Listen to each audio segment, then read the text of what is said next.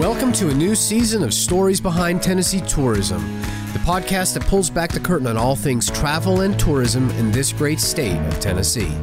We are pleased to present a series of interviews recorded live and in person at the 2021 Governor's Conference on Hospitality and Tourism. On this episode, we sat down with Zach Ledbetter. Zach is an accomplished tourism professional who cut his teeth at a regional tourism organization before making the leap to the Tennessee Department of Tourist Development. What makes this interesting is that he started his new post the same month the pandemic hit. Let's get into some of the stories and insights that Zach had to share.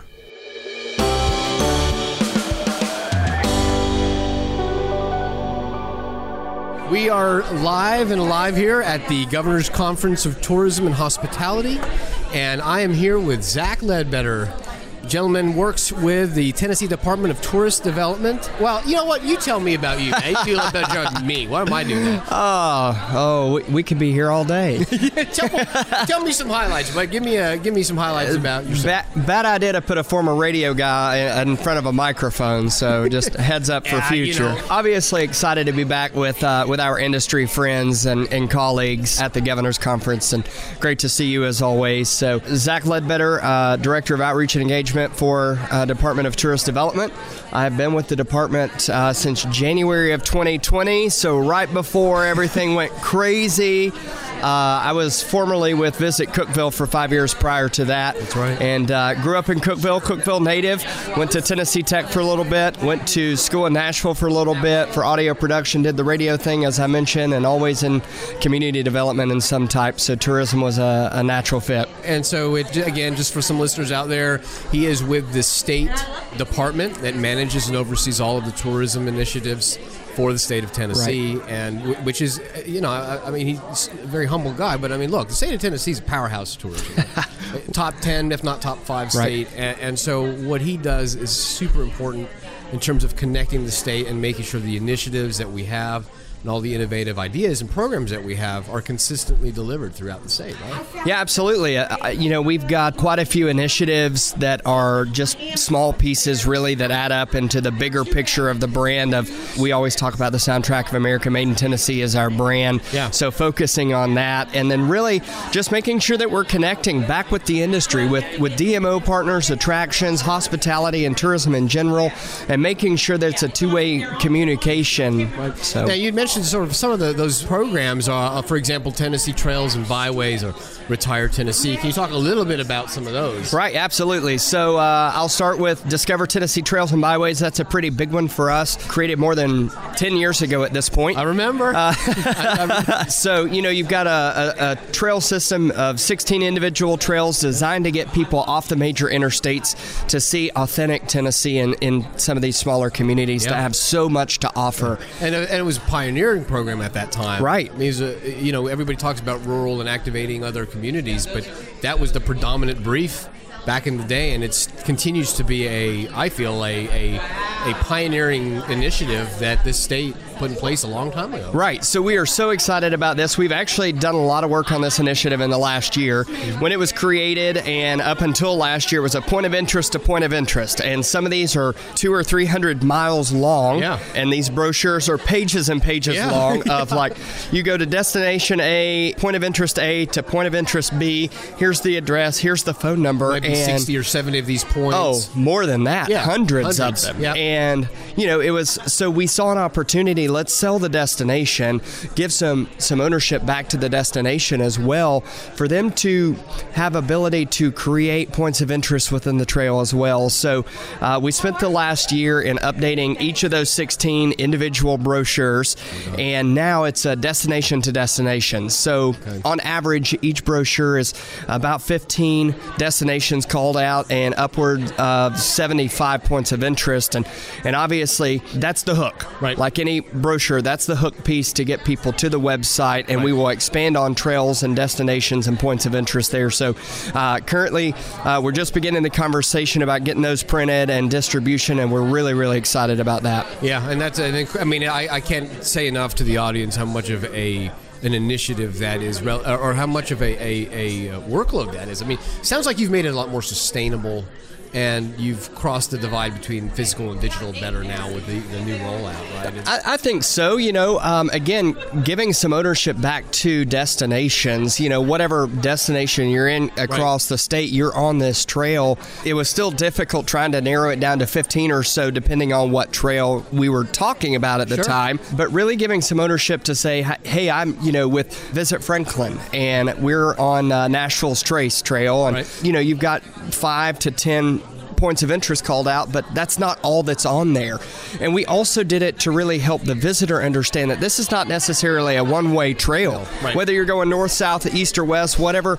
So, and again, self-directed. Right. And this has been great program for the last year with the increase in in-state travel as well, kind of the stay and play in your backyard and explore. Yeah. Well, Zach, we'll get to that in a minute here. I want to ask you one question before that. You'd mentioned you had 2 years at TDTD. Right. Prior to that in Cookeville, Putnam County. But you look back on your career and all the things you've done, is there a couple memories or a highlight that stands out? What's been memorable for you? I've been fortunate to be able to do a lot in my time, and probably 7 years in tourism now from when I first started with Visit Cookeville.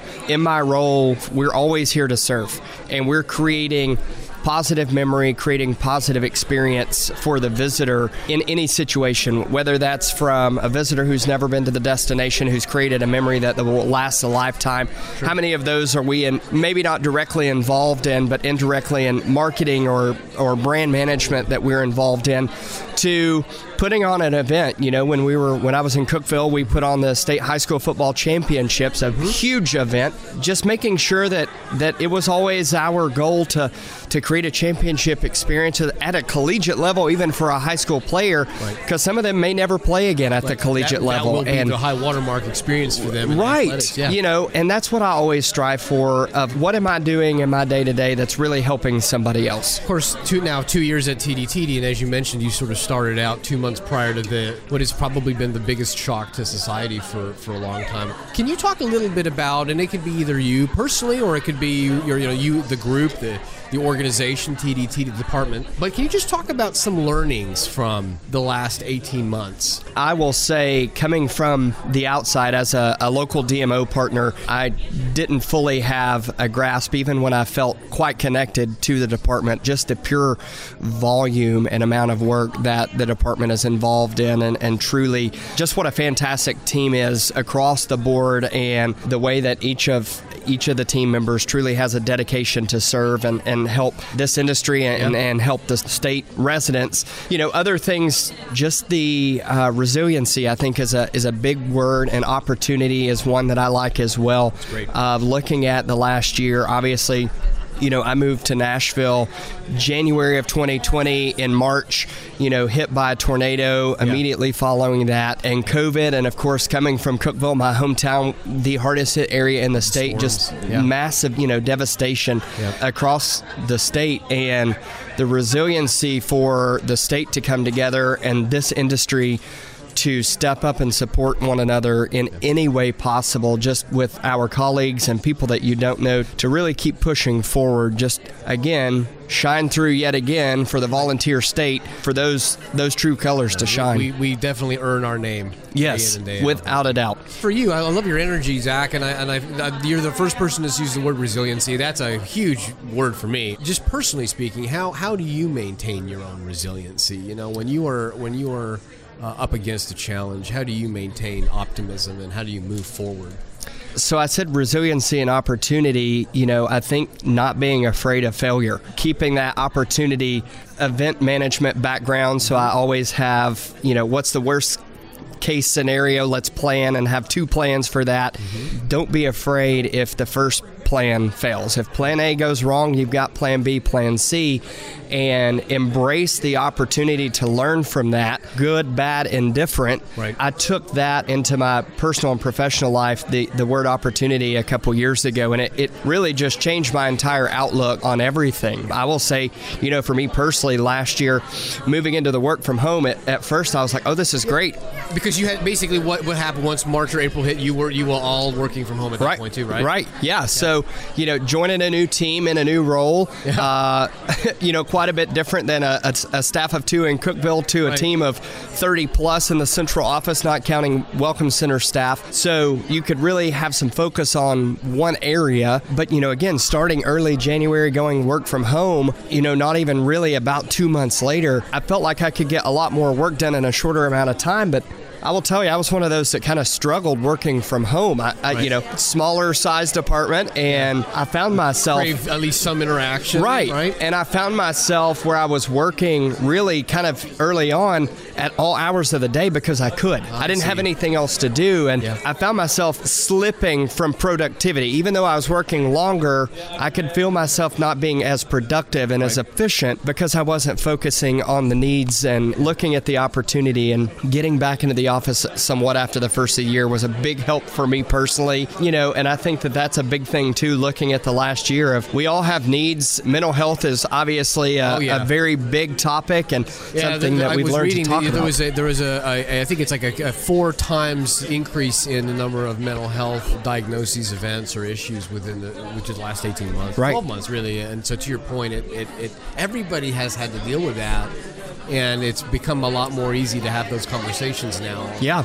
Taking care of that. And I think, too, resources are there, more readily available. I think that, again, looking at the opportunity of you look at this last 12, 18 months and, the dreaded pandemic, we don't want to see it again, but we've learned so much as a society. So many more people have become a little more vulnerable to being open. And I think that's really good for the mental health, for relationships as we move into the future as well. To your point of moving forward and looking at that, I love that, man. I love the idea, too, that you don't be afraid to fail. You learn more from failure than necessarily your success.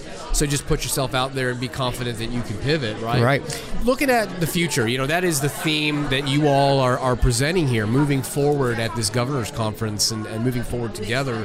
What do you see the future for this? Because, I know COVID's probably not going to just get up and leave our world. Right. We're going to have to live with it. Where do you see things going from here? Onward and upward. And as storybook as that could seem, I truly feel that. I think that, again, thinking about the resiliency and opportunity, people are ready to go. Our industry is ready. Right. You've looked at the last year and how people have stayed tried and true to make sure that travel safe is there in any capacity, even through, when capacity and mandates were in place, and figured out a way to do that. And I think that people, again, through that adversity, have given opportunities to the industry as a whole, and people are just excited about the future to get back to what normalcy is. When we think, I think normalcy, we're still going to see COVID isn't going to get up and just poof magically disappear, because I think we would have probably already put that into existence. Right. But when we look about normalcy as 2019, as we really strive to get back to some of that, I think that the future is very bright. I think that people are excited, and I think that it has truly changed the face of the industry in the state, with elected leaders seeing the value and importance of tourism. Sure. And I hope that there's a buy-in at the local level. We're seeing it at the state level just through, again, with the CARES Act. And, being the leading state with the most amount of money, we were so excited about that. I just think that we continue to see the investment there, and the future is tourism industry in the state of Tennessee is just unstoppable. Well, I think your point, too, of sort of connecting all these themes, right? Travel is therapy. Yes. And so we sort of that just innate need and desire to want to do that, and we just got to figure out how to do it again. Absolutely. Tina, my last question to you, which is, assuming, post-pandemic and things ease up a little more, is there some big adventure on the horizon for you that you're looking forward to? I have to say, I took advantage last year of small group travel, and I say small group, there were 3 of us, me and 2 friends, and again, the ability to work remotely created a unique opportunity. A couple times went to Denver to the Rockies, a couple times actually drove over Labor Day weekend last year all the way to South Dakota, did Badlands National Park. Weird for a Tennessee tourism guy to say, but you have to go and experience to know what you've got. Absolutely. And be able... I'll be like a musician who only listens to their own music. Right, absolutely. Yeah. So, just so excited. I think anywhere in the sunshine is great for me. You love the sun, okay. I'm ready for some, again, normal airplane, air travel. That'll be nice when we get back into the swing of that. But just anywhere, really. I mean, just open to any travel, and so excited about that. That's awesome, Zach. I appreciate this. Great and uplifting conversation with you. I love the fact that we've touched on many of the things and the opportunities that exist, I think, pull everybody forward to try to do more, right? Absolutely. Thank you so much for being a part of this, and I hope to talk soon. Sure. Thank you. Thank you.